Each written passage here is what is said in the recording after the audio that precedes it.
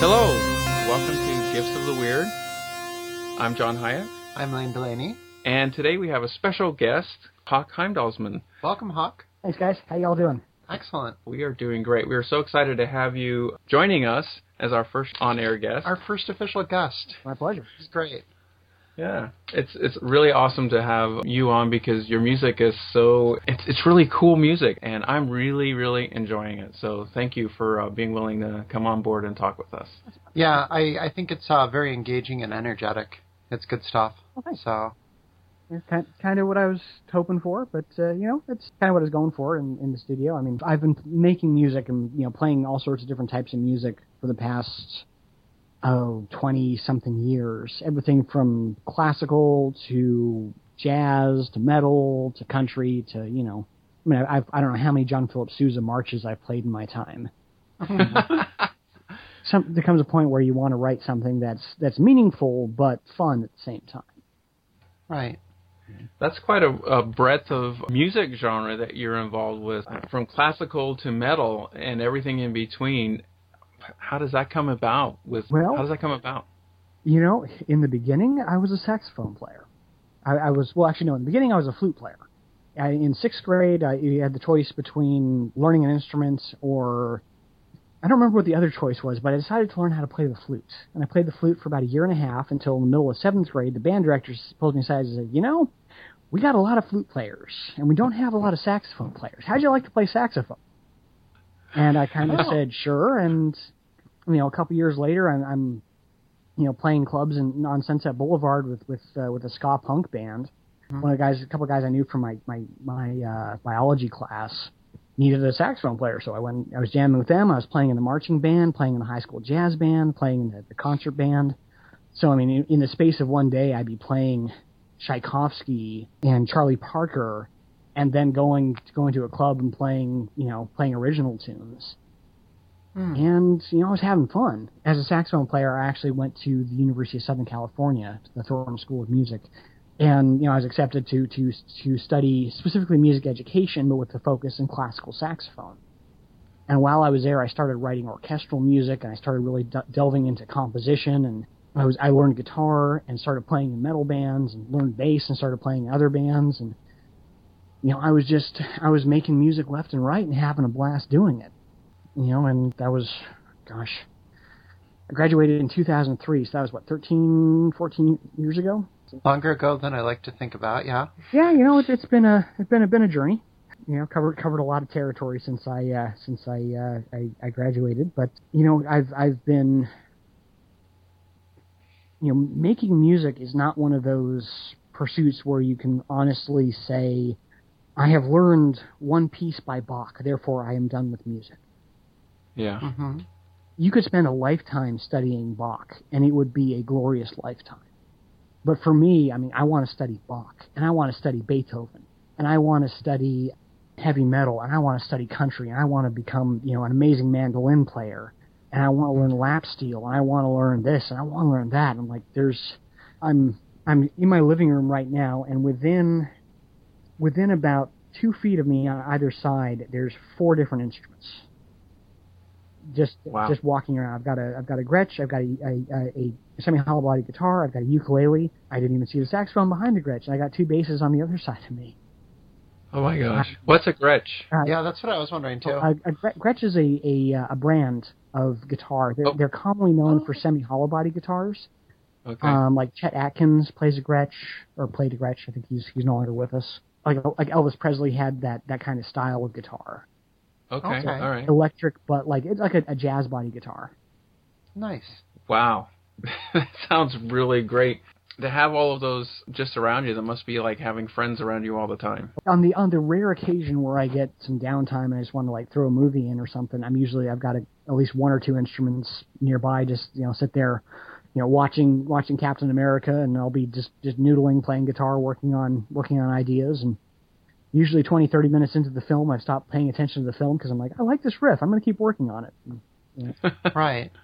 I think I read in one of the website things about you, Hawk, is that you play 12 instruments?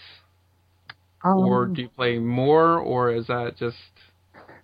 little license, poetic license, or exaggeration for fun? That may actually be an underestimate. Ooh. Mm-hmm. Well, and there's the thing. There's play and there's play well. Right. It's true. Okay. I can play piano. I can't really play piano well, but like if I'm working on a film score or doing something in the studio, I can get the idea in and then clean it up so it sounds good. Mm-hmm. If you ask me to go out and play a Mozart piano concerto, the answer would be, oh hell no. I have friends that can do that are that good, but that's, piano I dabble in, but it's not really a focus. Same with like ukulele. I've got one. I play it every now and then. I actually did some recording with a ukulele earlier today. It's a lot of fun, but it's not something that I'm a ukulele virtuoso on. How fun. So what are you a virtuoso on? What calls to you? What do you know you can always go to? I'm really good at guitar and I'm really good at bass. Excellent. I don't know if I would use the word virtuoso to describe any of my instrumental skills. I'm a really solid, really good bass player.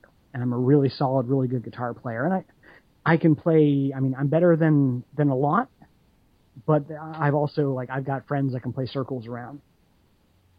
And it's kind of fun that way because I go see my friend Chai play when he's in town, and I'm studying his playing, and I'm learning from him as he's playing.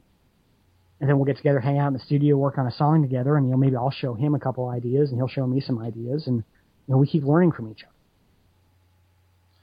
Well, and that's the truth in just about anything that people learn, is that there's almost always somebody who's better at you or better at you at any one particular thing, no matter how good you are at it.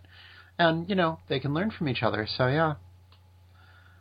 Hawk, what do you find is your easiest instrument to play? Would that be your guitar or bass because you're so comfortable with them, or do you find one that you prefer to play over the other? Well, when you say easy to play, that's almost a misleading question, because none of them are easy. Like, look, guitar is my main instrument. Guitar is my focus. But as I'm playing, I'm always trying to expand what I can do. I'm always trying to push myself harder. Trying to get faster and cleaner and do more intricate, playing, and to write more intricate music. But at the same point, make it interesting. And I don't want to be. There's math metal bands out there that I've heard that I'm in awe of their technical prowess, but I'm completely uninspired by what they've chosen to do with their technical prowess. Mm-hmm. They're really fast and really intricate, but the important thing for me is always to play something that's worth hearing. Right. If I'm going to write a song, for every album of 10 songs that I put out, I've probably written about 100 songs that I didn't release. Oh my gosh! Wow. And these days my songwriting output has it's gotten smaller because I've gotten to the point where I can, 2 verses in, realize this song is not worth pursuing, and I'll stop working on it. Back in the day, I wrote everything, and I wrote it out in full, and I would chart everything, and then I would come back to it a month later and nope, it was a good idea, it was good practice, but it's not something I need to spend time and money on recording and releasing. It's sometimes you gotta make the tough choices, and sometimes you gotta be your own biggest fan, but you also gotta be your own biggest critic too. Right. I as much as I can get up on stage and play a really good guitar show, I'm going to go home that night remembering the 7 mistakes that I made during one song that probably nobody else noticed. But I'm the kind of guy that's always, how can I do what I do and do it better? Mm-hmm. I know a lot of performers that are like that, Hawk. They always focus on what errors they know they made, even though no one else would know. It's common for all the performers that I know. And I do have to say that listening to the 4 albums that I have of you, I really appreciate the many different things that you do with your guitar work.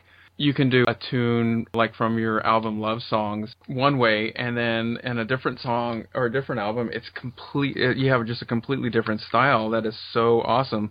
Like Shores of Norway, I just really love the music that you do in there. And then you go into something completely different, like on the album of No Mercy, there's a whole different style of music, and your different techniques is just really,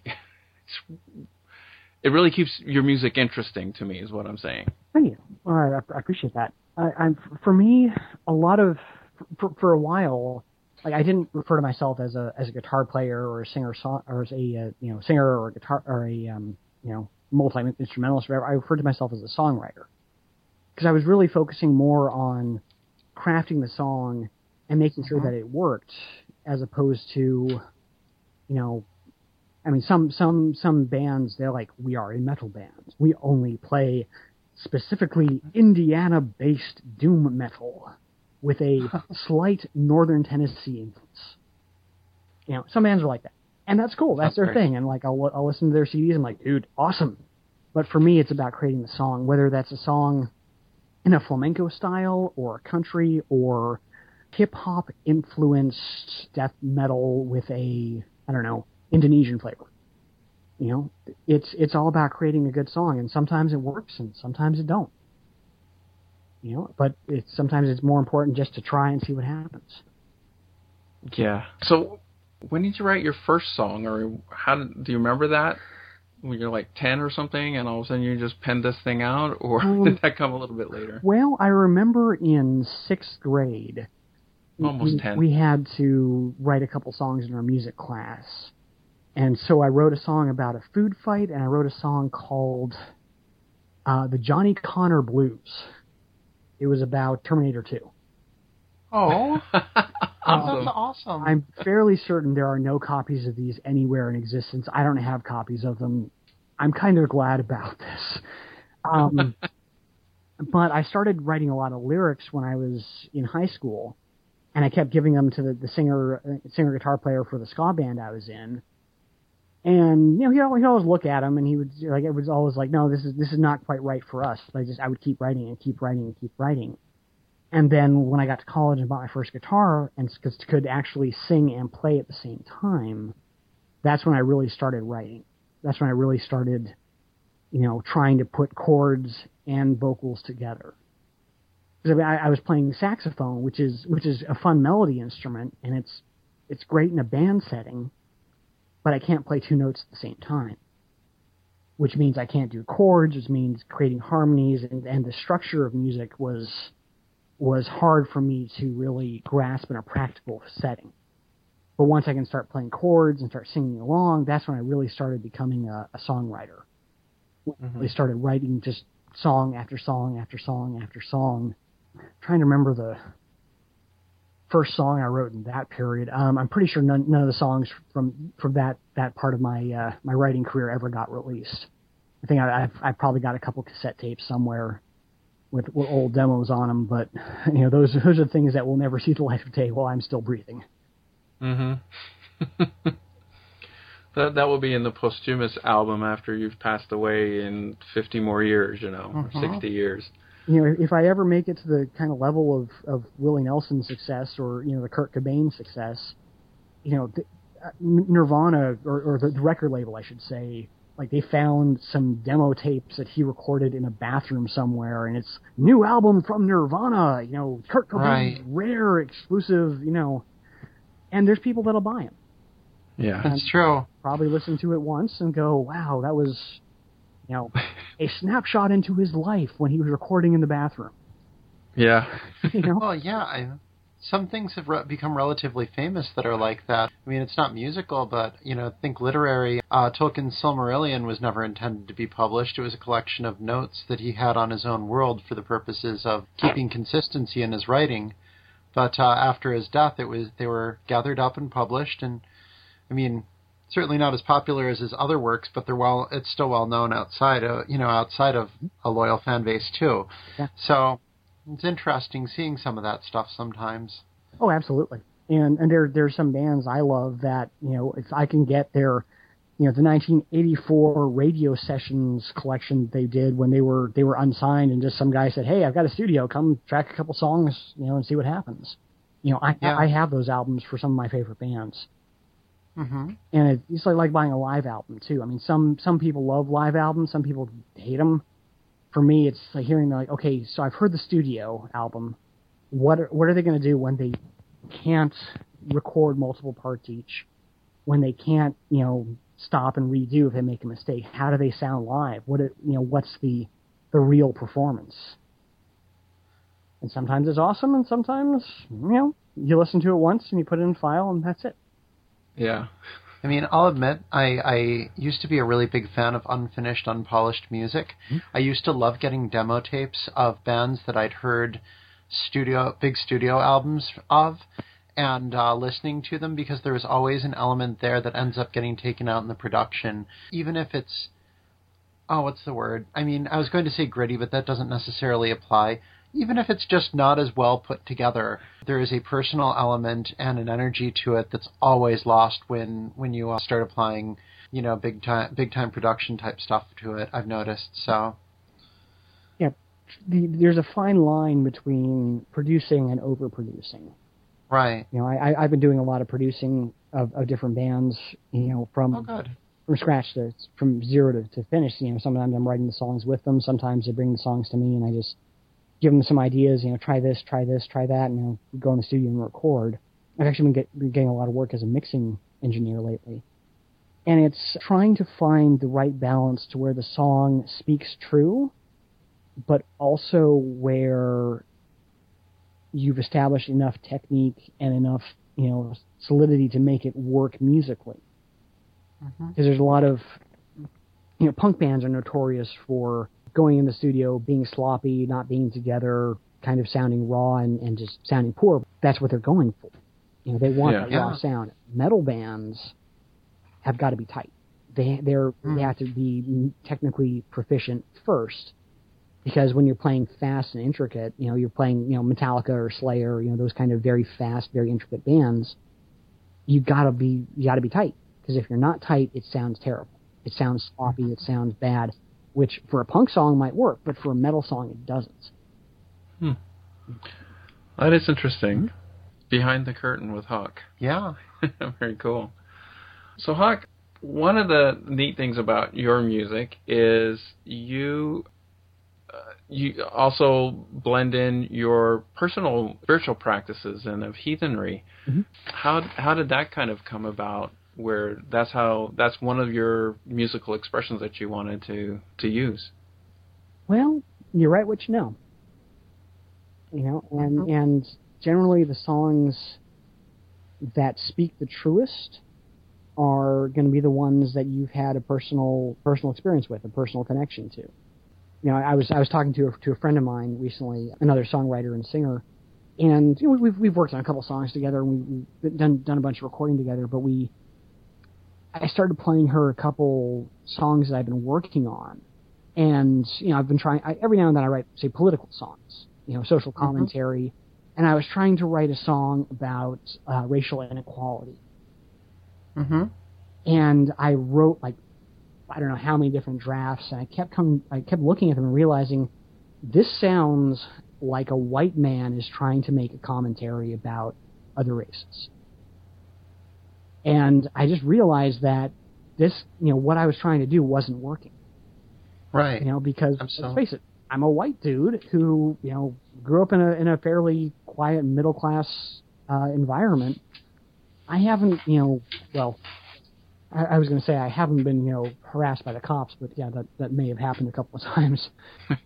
Well, you are a musician. I mean, yeah, some cops, they see a guy with long hair and a leather jacket, and they're like, "Hey, let's rough him up some."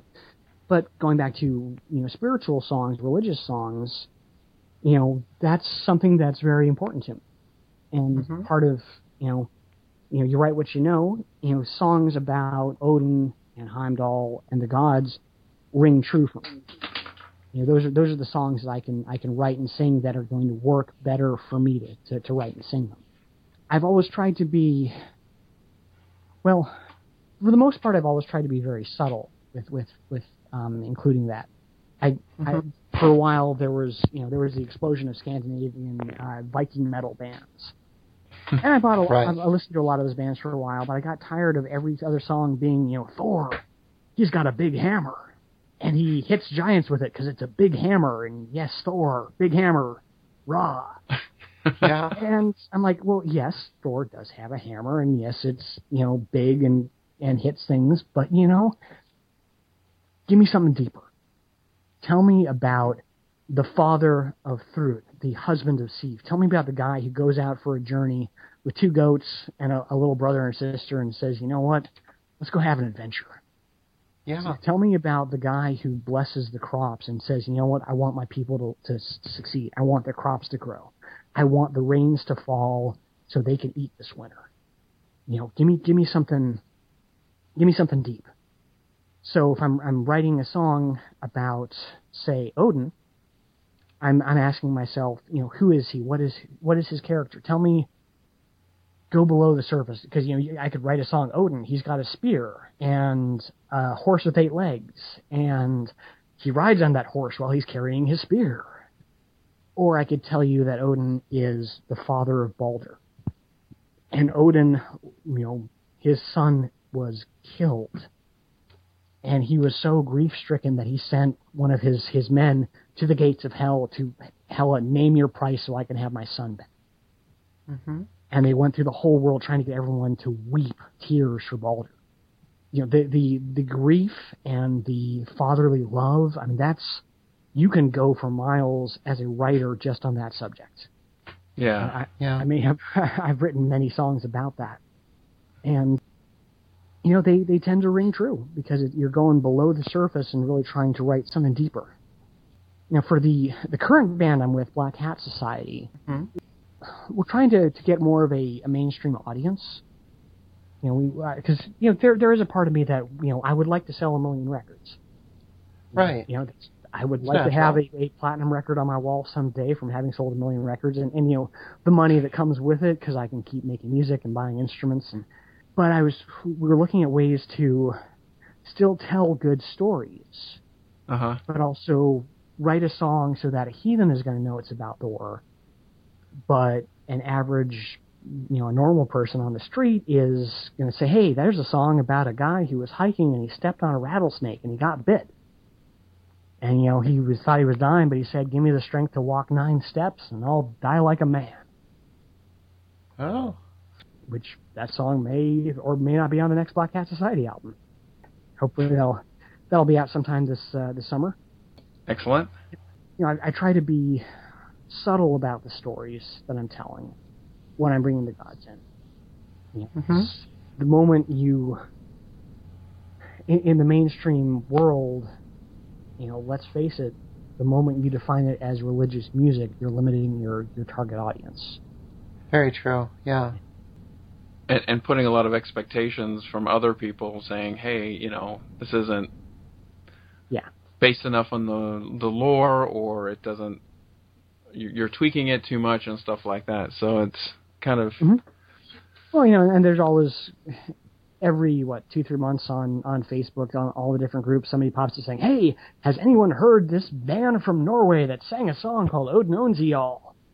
You got to listen to this because it's, it's a song about Odin. Like, well, yes, but just because a song mentions Odin doesn't make it a good song.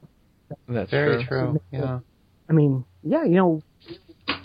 Manowar is one of my favorite bands, one of my big influences, and they've got songs about Odin, left and right for days. Right. Some of their songs ring true. Some of their songs don't. Mm-hmm. When it comes to the gods, there's one song where they talk about Odin going for a ride and demons rising up and this and that, and like, wait, guys, you're mixing and matching. Pick one side and stick with it. You can't just Odin and Satan don't go for romps down with the daisies. It doesn't work that way. Yeah. At least as far as I know. Who am I to tell Odin who he can or cannot hang out with? Ain't my decision, ain't my business. But right. Some things just ring truer than others. Well, Hawk, what I'd like to do right now is play one of your songs, Raven Wings. And when we come back, I'd like you to talking a little bit about Raven Wings and the process going into it and what it means to you, or what you hope people get from it. Sure.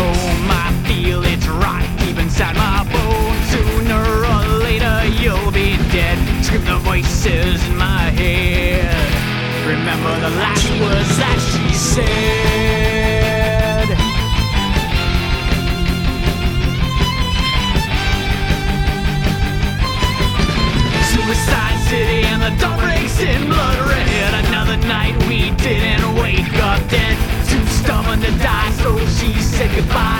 I remember the look of hope in her eyes.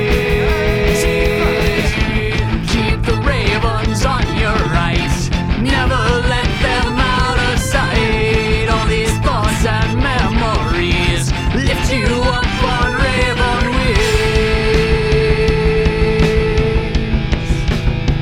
On raven wings.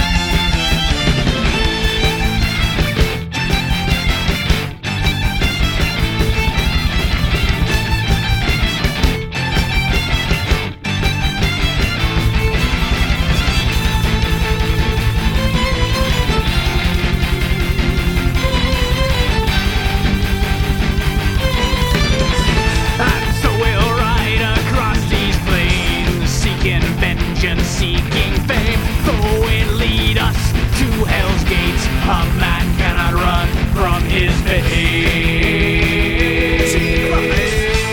Keep the ravens on your right, never let them out of sight. All these thoughts and memories lift you up on raven wings.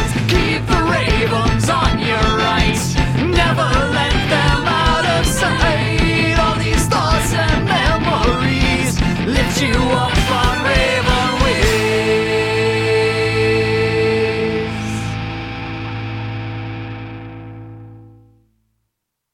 And we're back. That was Raven Wings from the album No Mercy for the Slain. I've just got to say, it's got a really great introduction coming in, and then it just goes right into the song. Tell us a little bit about that process of creating this song, but then also kind of what goes into your process of creating music. Well, Raven Wings, that's kind of a storied song. Back in college, I was in a band called Mythreal. That's Mythreal, Mythreal. Okay. It was kind of folk metal. We had a couple guitar players. I played some bass. We went through a number of drummers, and at one point we had a fiddle player, but we never actually played a gig because we could never maintain a stable lineup long enough to actually get to a show. But we had a song called Forevermore that I was trying to write something kind of in the vein of Iron Maiden. You know, we had this, nice little melody, and we had, we played some harmonies with it, and we kind of just rocked out to it. And played that song for a while, and then I did the Love Songs album. That band disintegrated. A couple years later, I was doing the No Mercy for the Slain album. The old drummer from Mythreal was playing with me at the time, and he's like, "Yeah, dude, remember that song Forevermore? I want to bring that one back." And so we started playing with it again, and I completely rearranged the music and just added a couple minutes of extra music to it because it was too short to. It didn't really say what I wanted to say musically. And then came a point where I was just singing the song, and I'm like, the words just don't speak true anymore. And so I completely rewrote the lyrics. And I'd been a friend of mine had told me about, I think it was it was either a Norwegian or Icelandic proverb, where people used to say, keep the ravens on your right. And it was supposed to be good luck in travel. If you were setting out on a journey and you see the ravens are flocking on your right side, it's a good omen. And if they're flying on your left side, just turn around, head home, start again. Because the left side it's gonna end badly. Yeah. So I started playing around with that idea as a chorus: keep the ravens on your right, never let them out of sight. You know, all these thoughts and memories lift you up on raven wings. Thought and memory obviously is a reference to Odin's ravens. Right. Yeah. And so, you know, I had this chorus and just kept working on it, and verses. It was kind of just stream of conscious. You know, I live in L.A. and we always used to joke that it's the city of fallen angels. Right. It is, you know, La Ciudad de la Reina de los Ángeles is literally the city of the Queen of Angels, which ultimately gets abbreviated down to 2 letters, L.A. But, you know, be it ever so smoggy, there's no place like home. But yeah, so we just kind of rewrote it, and it took me about 6 months to teach everyone else in the band to start calling it Raven Wings and stop calling it Forevermore. So we recorded it, and you know, we had all the guitars done, we had the violin done, and I actually met a guy named Ben who was a student at a local music school I did some work at, and just randomly on MySpace he posted pictures of him playing uilleann pipes. And I'm like, dude, are you any good? He's like, yeah, come on over, I'll play for you. So I swing by his apartment, and he plays the pipes for me. I'm like, well, listen to this song. You think you could play these melodies with us? And so he came by the studio, and he jammed out for a couple hours, and we had a good time, and that was kind of it. We kind of had a song out of it. Wow, that's really great, and it is a great piece as well. It's one of the ones I like the most on No Mercy for the Slain, but I also like Nothing But Regrets and SOB. SOB is just really a fun song. Yeah. So, Nothing But Regrets was a love song I wrote for a girl I dated. The other one, SOB, was I wanted to write a song about Odin that was a little tongue-in-cheek, and I actually had just started riding a motorcycle at the time. So I was like, you know, I was having fun going out there in the hills, and I've always found there to be a spiritual side to riding motorcycles. And I may be the only person that ever has come up with this, but I would almost kind of trance out as I'm riding through traffic. And, you know, for a while I was trying to I would almost achieve a precognitive state. Like I could see when cars were about to cut in front of me and just would move in advance. But, you know, when you're going 80 miles an hour with the wind in your hair and possible death 3-4 feet away from you with all these other giant SUVs and Prius drivers who aren't paying attention, it puts you in a heightened state. And, you know, I would kind of talk to the Allfather while I was doing that. That makes sense. Yeah. Makes total sense. No, it was an experience. And so I kind of envisioned, you know, the Allfather as, you know, kind of a crusty old bike riding, you know, you picture him with a leather jacket and a Harley Davidson and a glint in his one eye, and you know, show up to a bar, have a couple shots of whiskey, and just the kind of guy who's going to ride and not care. He's going to ride and see what happens. Ride all the way to the ocean and see the sun sink and keep on riding. So that was SOB. Yeah, a lot of fun. It's a fun song. I really like it a lot. Now that you tell a little bit of the backstory, I kind of envisioned that sort of stuff already, but now it makes even more sense with the backstory to it. So next time I hear it, I'm gonna have that whole additional perspective on it, which is gonna be great.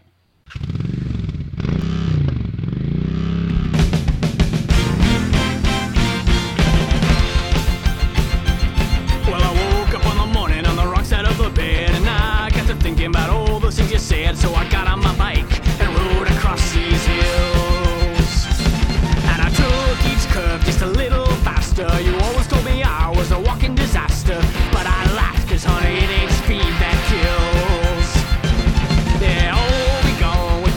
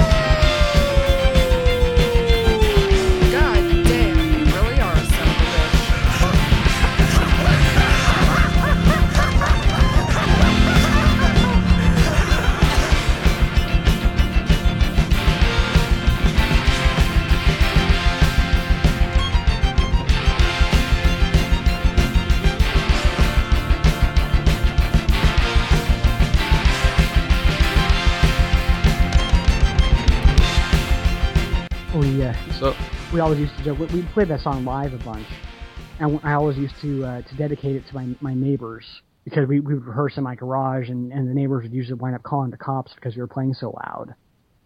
And so, I want to dedicate this one to my neighbors. It's kind of an autobiographical one, and I know my neighbors are always calling me son of a bitch, and we kick right into it. But sometimes you got to have a little fun at your own expense. Yeah, absolutely. One of your favorite songs is Ghosts of the Open Road. Play that. We'll come back, let you talk about that, okay? All right, sounds good.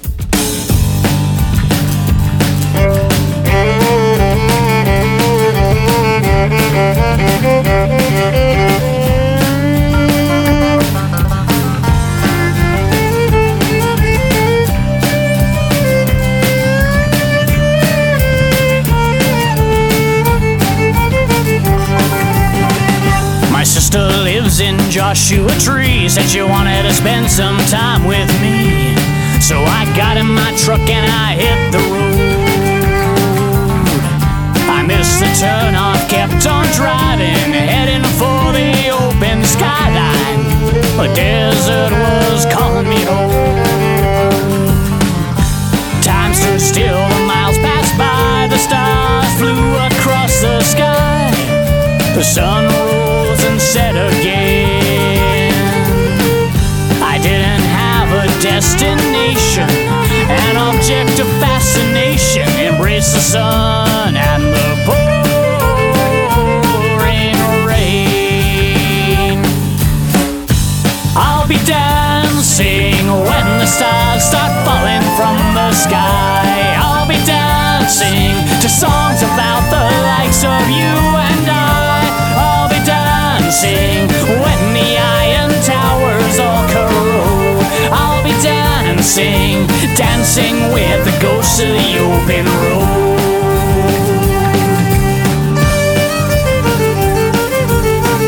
So offer me money for my soul. Offer me money for my soul. Offer me blues, fame, a lofty goal. Tell me the world will kneel at my feet. My answer will always be no. 'Cause I'll be dancing when the stars start falling from the sky. I'll be dancing to songs about the likes of you and I. I'll be dancing when the iron towers are corrode. I'll be dancing, dancing with the ghosts of the open road. Fiddle, come on.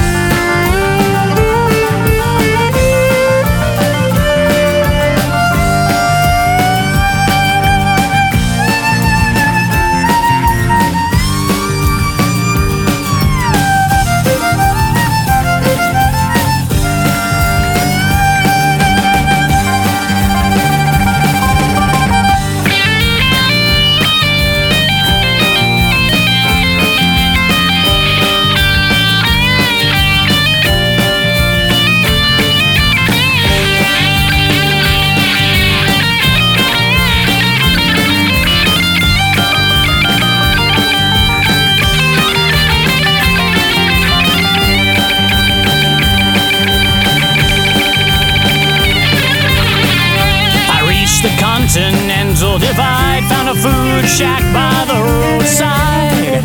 I stopped for some fried bread. The Navajo waitress said good day, said I'd best be on my way. We serve the living, not the dead. I put my truck back into drive, a raven flew on my right side. It whispered, follow me. We drove back the way I came, embraced the sun and the pouring rain. The desert knows what it means to be free. I'll be dancing when the stars start falling from the sky. I'll be dancing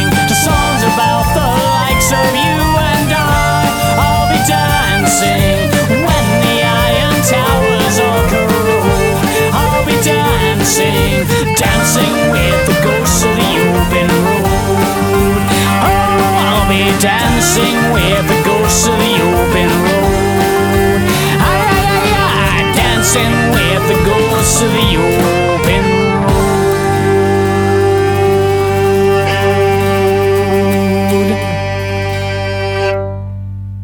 And we're back. Why is this one so precious to you, or why do you like it so much? What makes it so special? Well, a lot of things. You know, it's one of our favorite songs to play with Black Hat Society. We shot a music video for it. It was a lot of fun. I mean, if you get a chance, it's up on our YouTube page, but you can see, like, I'm driving a truck through the Angeles National Forest, and I've got like a plastic dashboard Odin sitting there. You can see a little horn swinging back and forth, and you know, Oh, that's great. we have had a lot of fun. We actually strapped a couple cameras to my pickup truck and just literally had me driving for a couple miles at a time. We pull over to the side of the road and reconfigure the cameras, and it was a lot of fun. Musically, it actually started out as a song called Seven Shades Short. I'd written a song that was play on words, a little bit about an ex-girlfriend, and it got to the point where I realized I just didn't want to sing about her anymore. Mm-hmm. It was just like every time we went to work on it, I'm like, just ain't working lyrically. I like the music. Karen, my fiddle player, was writing some awesome fiddle parts, and the guitar solo turned out really nicely, but the lyrics, it didn't work. So I kind of jumped into kind of like a weird tale, but in music. I'm a big fan of the weird tales genre. Kind of the old pulp fiction from the 30s and 40s. Yeah, Oh, yeah, absolutely. Great stuff. Love Robert E. Howard and L. Sprague de Camp and reading. Clark Ashton Smith, yeah. Oh yeah, good stuff. Yeah. Once you filter out the 1920s Texas racism, which Oh, yeah, yeah. It's just true. kind of have to throw that caveat in there because some people get the wrong idea. But brilliant stories. So I started trying to craft a story about just getting in the truck and driving. My sister actually does live in Joshua Tree, so it was like driving out there to see her, but kept on going, and just kept on going to see what would happen. The bridge is definitely a shout out to the old blues legend about selling your soul at the crossroads. Mm-hmm. Offer me money for my soul, offer me blues fame, a lofty goal. And it's the sort of thing I'm just, offer me whatever you want. The answer's always going to be no, because I'm just too busy out here making music and loving life. Mm-hmm. I kind of, for the concluding verse, it kind of reveals that the singer is actually a ghost himself. Oh. Spent so much time Yeah. in the open, part of you dies, but part of you comes back to life. Wow. Yeah. There's ravens and good times in there. Great stuff. Well, thanks for sharing about that. So, it might be a little bit off topic, but I have a question for you in relation to it's just the name of the song that evoked that for me, and the fact that you talked about all the time you spent on the road on the motorcycle. I know a lot of people who have seen ghosts on the open road. This is not an uncommon thing, you get to that kind of, I don't know if it's half asleep, but you get into a different state while you're driving, and you've been driving, and you see people on the road. And, I've known people who have swerved to avoid them before, and that doesn't go well because they're not actually there. Mm-hmm. But I just wondered if, I'm always curious if other people have run into that same thing. So in a sense, yes, and in a sense, no. Not in the literal, Okay. like, as in I see somebody in front of me. I've spent a lot of, I have a pickup truck as well, as the motorcycle. Mm-hmm. I think I've spent more time driving the truck than I have the bike. Because I've driven across America 3-4 times just in that pickup truck. Mm-hmm. The first couple times I went by myself, and I camped out in the camper shell, and I would wake up when the sun came up and go to bed when pull off to the side of the road when the sun went down, and just keep on driving and seeing what I could see, and having some of these back roads that I've driven down. Sometimes you see things that you're not even sure you really just saw that. And even just driving across, even with a map where that, like, I'm driving through the Badlands, and I know that this is where the Badlands are, but sometimes just seeing what's actually there is as much of a trip as seeing something that's not. Interesting. Something about you is that you consider yourself a Heimdallsman. Mm-hmm. What does that mean? I take it that means that Heimdall is very important to you, and likely you to him. How did that come about? Well, when I was just a wee heathen, everyone starts off, brand new to heathenry, and you read the books, you read the lore, and you start thinking about the gods. And usually the first two gods that people look into are either Odin or Thor or sometimes Freya. Yeah. Mm-hmm. Every now and then Frigga too, but like those are the big few. And as a new heathen, I was like Odin, he's awesome. Like, let me learn from him and read all the stories and listen to the songs, that describe him with a spear and a horse with 8 legs. I'm like, this is awesome. But I started reading more and more and trying to get to know all the gods. I kind of view our faith. It's like going to a family reunion. There are elder kin. You show up to the hall where everyone's gathered. You go say hi to grandma and grandpa, and you try and spend some time with them. And you see mom and dad and the aunts and the uncles and the cousins, and you try and make the rounds. But for me, I always usually wind up back in the kitchen with Uncle Bob, hanging out, talking about flipping burgers and talking about dirty jokes and this and that and whatnot. That's just how my family reunions tend to run. Same with the gods.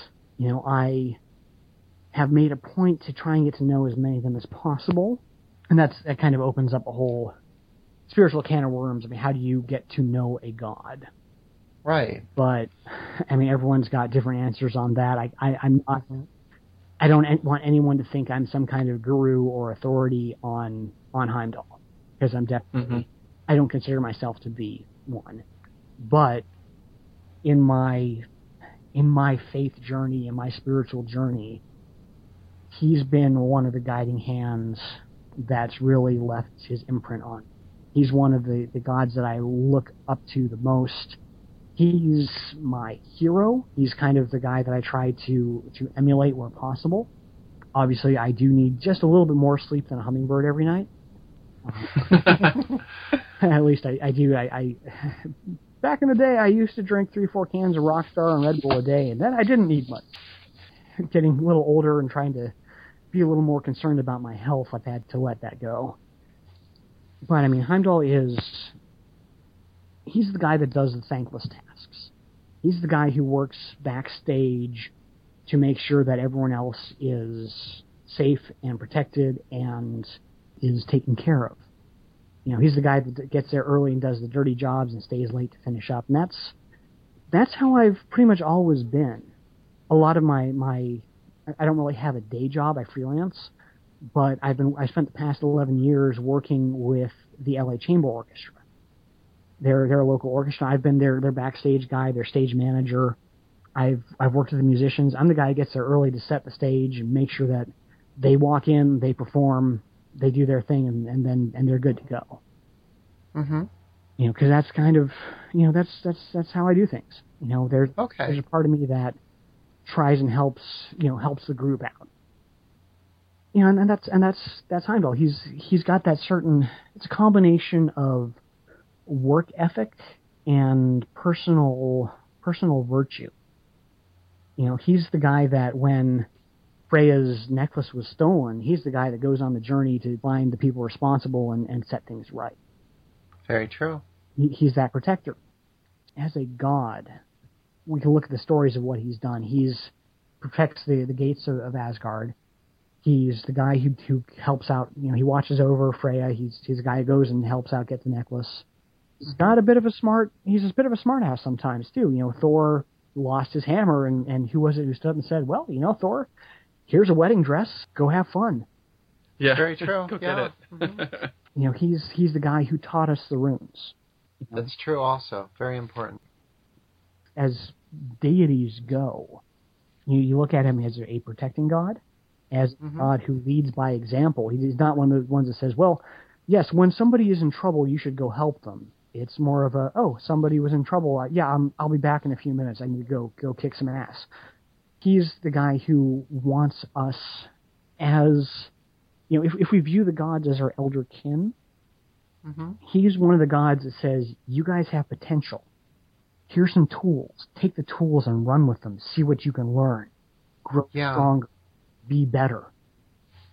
It's not that we are better, it's that we can be better. That we all have the potential to keep growing and keep learning and keep driving and keep just pushing ourselves. And that's, I'm a very honest person. I can look at myself in the mirror and I know where my weak areas are. I've spent years taking voice lessons trying to be a better singer. Singing has always been one of my weakest areas. Mm-hmm. Now I'm doing okay. I'm reaching a point where I really like how my voice is sounding, and people have been, like industry people have been telling me they like what I'm doing. Yeah, from what I've heard from the albums, you sound great. Thanks. So, well, you're welcome. I spent a lot of time on that. And that's one of Heimdall's lessons. It's not a matter of, you spend five minutes working on something and you're good. It's you spend a lifetime pursuing the things you need to pursue. Mm-hmm. And everyone, there's no... I'm hit or miss with the story of the Rigathul, because it sets up the three tribes. You've got the thralls, right, the Earls, and the Jarls, and then of course the king, the Konungur, comes out of that. Mm-hmm. I don't see us as being that distinct, divisions in society. Some people do, some people don't. I mean, yes, we have a lower class, middle class, upper class, all that kind of stuff, but everyone has potential. I've seen people who were born in poverty, who had nothing, who are incredibly successful, but they knew what they needed to do. They pushed themselves. They would not take no for an answer, and they just kept on learning and kept on growing and kept on trying to achieve something. I worked with musicians who had so much talent that it was easy for them. I mean, I've really had to push myself as a musician all the time to get better. And I've got friends that just pick up an instrument and just just kind of dabble, and they're already playing better. Yeah. Well, I will say that one thing about talent versus practice is that the folks who are very talented in something often end up falling behind a little bit just because it comes to them so easily, and they're not as used to doing the solid work to hone that talent. As somebody who has a few talents that I could stand to hone myself, I know that struggle personally. Mm-hmm. You've got a knack for something, it's harder to justify focusing as strongly on it to get better as when you're trying to overcome what you see as something you're not as good at. So, yeah, and that's life. There's people that it's too easy for. They don't work at it. They don't appreciate it. Yeah, it's true. For me, like when I'm able to really nail something really hard and intricate on guitar, I'm aware of the blood, sweat, and tears that have gone into it. Oh yeah. And I value it more, and that just drives me to work even harder and work even better. And just push myself. I've always heard people say that the only time you stop learning is when you're dead. And I'd hate to think that were actually true. Right. Because I'm hoping, when I die, if Heimdall's got a place for me, in the big band he's got in him and Bjorg, sweet, sign me up. Mm-hmm. And my spouse has specific instructions to bury me with one of my guitars so I can take it with me. But yeah, that's Heimdall. He's that god that says, you have potential. You have the tools. Go out and do something with it. Do you feel that you chose to follow him, or that he chose you to step into your life or to guide you? Yes. Okay.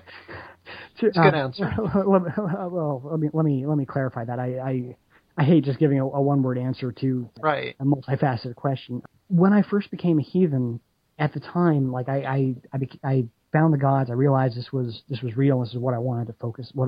How I wanted to live my life. I was in college at the time, and of course, no one I knew had even heard about Satru. And so I went online. I was searching for it, and and I found the Troth's website, and I sent them an email. I'm like, hey, I'm brand new to this. Is there anyone in the LA area that I can talk to? And I got 5 almost instant responses from some of the Diana Paxson and Birgit Nord down in San Diego and Stefan Thorsman, all of them emailed me almost immediately. And they're like, hey, welcome, glad to know you. Yeah, there's no one in LA.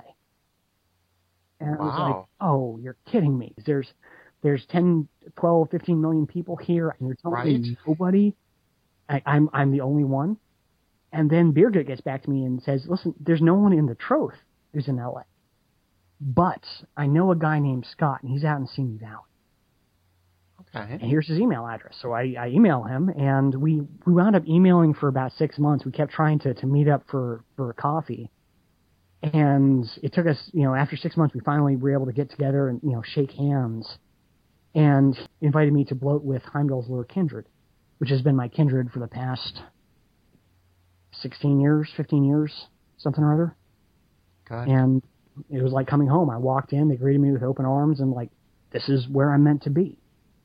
But I looked at the name Heimdall's Lure Kindred. I was still reading the lore and still learning about everything. I'm like, well, who is Heimdall? So I went and looked him up. Mm-hmm. And I asked Scott, why do we pick that name? Scott said, well, we've had the Kindred for about 10 years now, and at the time there was Raven Kindred and Thor's Hammer Kindred and Hammer of Thor Kindred and Hammer Raven Kindred and Raven Hammer Kindred and Raven Thor Kindred. Right. And I'm familiar with these. It was either some kind of combination of Raven and Hammer, or Hammer Raven, or Hammer Thor Raven, and he's like, we want... Sometimes there's a metal thrown in, too. Sometimes it's Steel Hammer or Iron Hammer or Iron Raven or... Mm-hmm. And we wanted something different. And so they... And there was a list of names. Some of them are very, very cruel jokes, and some of them were just kind of possibly not quite so serious, and some were all right. And eventually they decided on Heimdall's Lure Kindred. Because we... everyone in the Kindred felt pretty strongly about Heimdall as a I hate the term patron deity. Okay. It's as I understand, a very Greek term, but he's kind of been a lightning rod for a lot of us. He's kind of that.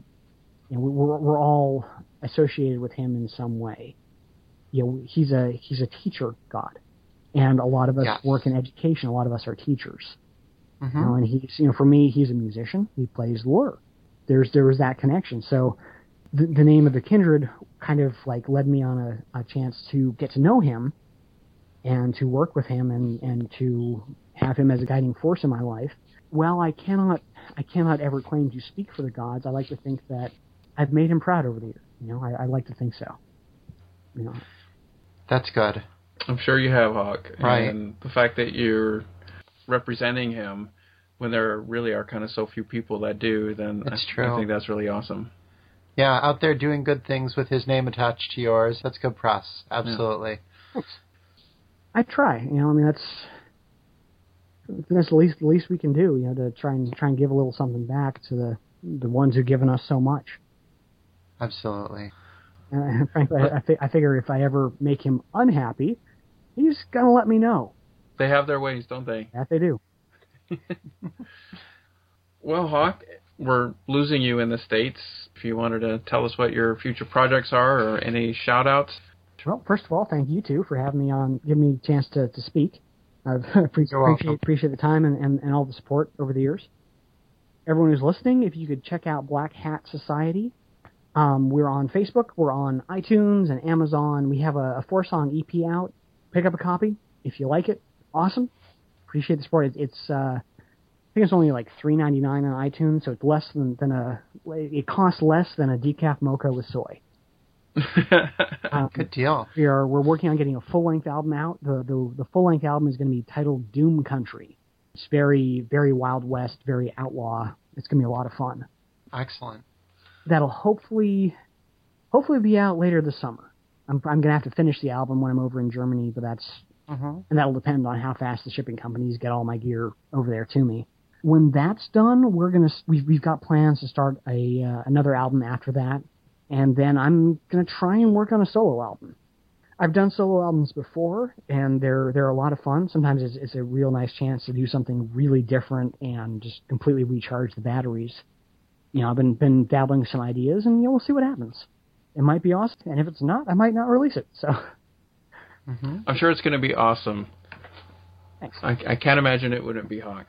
Yeah, you're going to a land of great music and great inspiration. So this is true. This is very true. Oh, and anyone who's listening, hawk.bandcamp.com. I've got 2 albums for free download. You can just go in. It has a pay what you want option. You can put in 0 if you want, and you can put in more than 0 if you want. But got the last 2 albums of the old band, Anthems for an Age Arriving and Apple Blossoms and Abandoned Tracks. Those were, Anthems has always been one of my favorite albums. That was very. It was half the songs were very, very Odin based, and the other half I actually wrote a lot of songs about Other and Freya. Oh, which was interesting. That was an experience trying to delve into the mind of Other, the guy who packed up, left, and said, I ain't coming back. Yeah. How do you really get into that mindset? And of whom we don't know a lot about, really. This is true. Well, there are actually a lot of sources that mention him, but not very many of them are in the Icelandic source material. Right. It's mentioned pretty heavily in Saxa Grammaticus, and then actually Victor Rydberg wrote a lot about him. And I know Victor Rydberg is a questionable source for a lot of things, but the fact that he was able to pull so much of him out of other sources makes me want to look at those sources and figure out where did he get this from. And sometimes that leads to new understandings. Well, yeah, we'll definitely put that up on our site when we post the show, hawk.bandcamp.com. So. And also blackhatsociety.bandcamp.com is a good one, too. In case we'll get them both up there. You don't like, iTunes or Amazon or any of those. It's a great place to get music from. We interrupt your regularly scheduled podcast for these announcements. This is Jan, and I'm dropping these announcements in prior to the last song that we play so that you can enjoy the entire song without interruption. This podcast was recorded last May 2016, prior to Hawk's leaving for Germany. In the move, he left behind a quantity of CDs to be managed for any who wish to purchase them in the US. The 4 CDs that I have copies of are No Mercy for the Slain, Lamentations, Love Songs, and Lift Thrasher, and 2 EPs, To Hear the Trumpets Call and Hard Lemonade. As a special offer for Gifts of the Weird listeners, Hawk is offering all 4 of those CDs for the low price of $25, including first-class shipping. The package normally would sell on his website, all for $35. Most of the songs that were played on today's podcast are from these 4 CDs. Please email giftsoftheweird@gmail.com. That's giftsofthewyrd@gmail.com. And I will send you an invoice with PayPal details. Currently, we only have 23 No Mercy for the Slain copies left. Now, there may be some more buried within all of the other CDs, but I haven't found them yet. But I have found 23. So if you would like a full package of all 4 CDs, that's No Mercy for the Slain, Love Songs, Lamentations, Lift Thrasher, To Hear the Trumpets Call, and Hard Lemonade, please send us an email and I will get a invoice out to you and ship them out as quickly as possible. Purchase of the CDs will help Hawk and go directly to taking care of the shipping and sending them out. Gifts of the Weird is a podcast that is available at giftsoftheweird.podbean.com and also available on iTunes. Now, if you download from iTunes, please take a moment to leave some feedback. This will help the iTunes search engines be able to locate and place this podcast up with other similar podcasts. With so few heathen and pagan podcasts, this helps out a lot so that folks who are looking for alternative podcasts will be able to find it easier. For an upcoming podcast, we would like to discuss Freya and Frigga, and we want your input. Please send an email to giftsoftheweird@gmail.com with your thoughts. Are they 2 separate goddesses? Or are they one goddess that share the same aspects? Let us know why you think that, what your personal gnosis is, what your shared gnosis is, and any references to lore that have helped form your opinion. We'd like to include thoughts from our listeners, and we will, of course, keep your identities private. We'd also like to receive your feedback, so please be sure to send feedback to giftsoftheweird@gmail.com, leave feedback on iTunes, and let us know what you think. Let us know how we're doing, and let us know some topics that you would be interested in having us talk about and work with, potential guests, If you are a musician, we would love to be able to play heathen-oriented music on our podcast.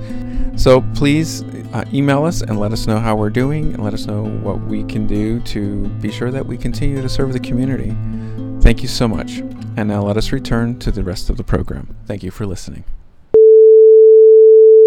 Hawk, we're going to have To Hear the Trumpets Call, Take Us Out. That sounds good. Crank it up. That is a really cool song, and we really thank you for taking your time to be with us, and we're going to look forward to following you. When music comes out, we'd love to play it on this podcast and be able to direct folks to it. Hopefully we can get the word out about your music. Cool. Yeah, we hope the road treats you well and that you find a lot of good wherever you go. Thanks for your time.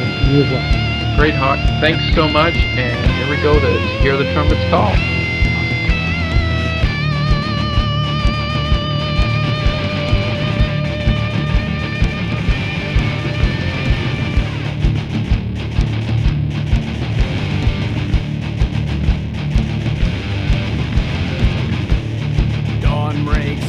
Across these hills, there's a mist over the field. I waited for this day, my blades at last to wield. We hear the trumpet sound, the hour has arrived. Laughing we charge the field as ravens fill the sky.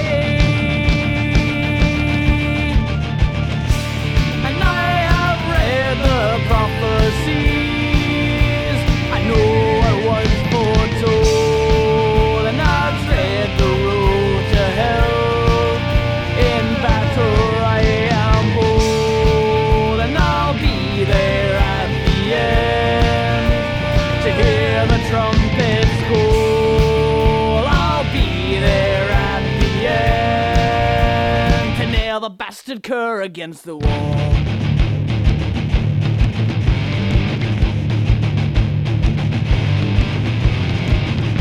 There is no talk of strength of numbers, no one speaks of strategy, no talk of fear or weakness, only victory. We've seen our father cast the spear, what that will bring. Our enemy is dead before us, while in Valhalla we sing. And I have read the prophecies, I know what was foretold, and I tread the road to hell. In battle I am bold, and I'll be there at the end to hear the trumpets call. I'll be there at the end, and I'll nail the bastard cur against the wall.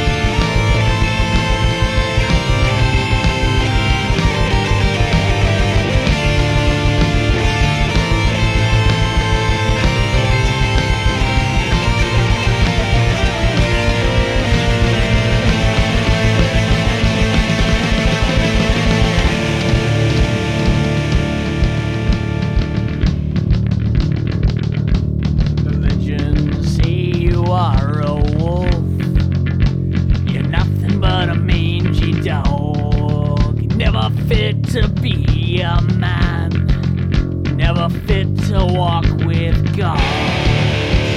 And I will see you dead, you'll die by my hand. Left for dead, unsung, forsaken, carrion for my father's ravens. And I will be there at the end to watch you bastards burn. I'll be there at the end.